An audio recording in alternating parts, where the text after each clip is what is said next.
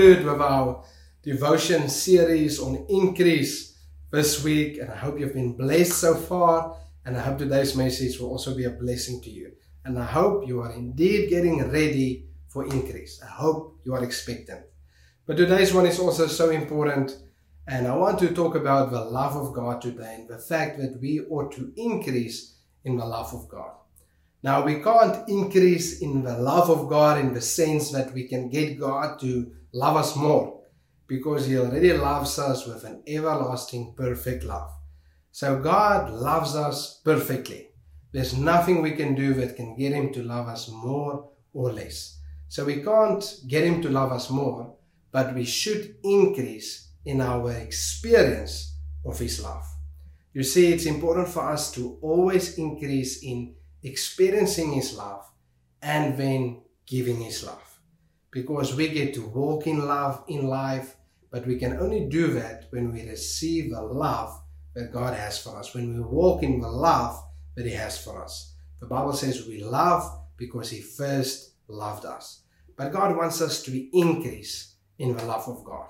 You see, the love of God is so vast that I don't believe we will ever stop growing in our understanding and experience of His love. Even though He already loves us perfectly, it is so vast that we will never stop increasing in our experience of it. The Bible says in 1 Thessalonians 3 verse 12, "And may the Lord make you increase and abound in love to one another and to all, just as we do to you." You see, we should also increase in our love walk. And we can only do that when we know we are loved of God. The Bible teaches that the love of God is really the key to fruitfulness. It's the key to freedom. It's really the key to the fullness of God. And it teaches that in Ephesians chapter 3. But we need to increase in our experience of His love so that we can walk in love as well. And we need to increase in that. The Bible also teaches in Philippians 1 verse 9, "I pray that your love will overflow more and more, and that you will keep on growing in knowledge and understanding." So what is Paul praying here? He's praying for the Philippians to continue to grow in their love walk. We can love people better this year than we did last year. As we spend time with Jesus, as we experience His love, and let's make it our goal too. The Bible says in Ephesians 5, we need to be imitators of God as children. And then the very next verse says, "and walk in love."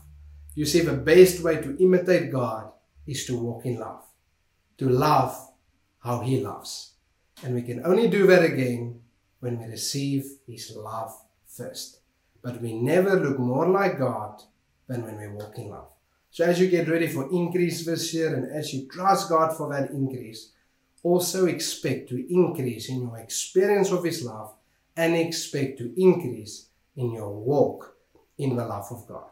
Remember, today you are highly favored and deeply loved.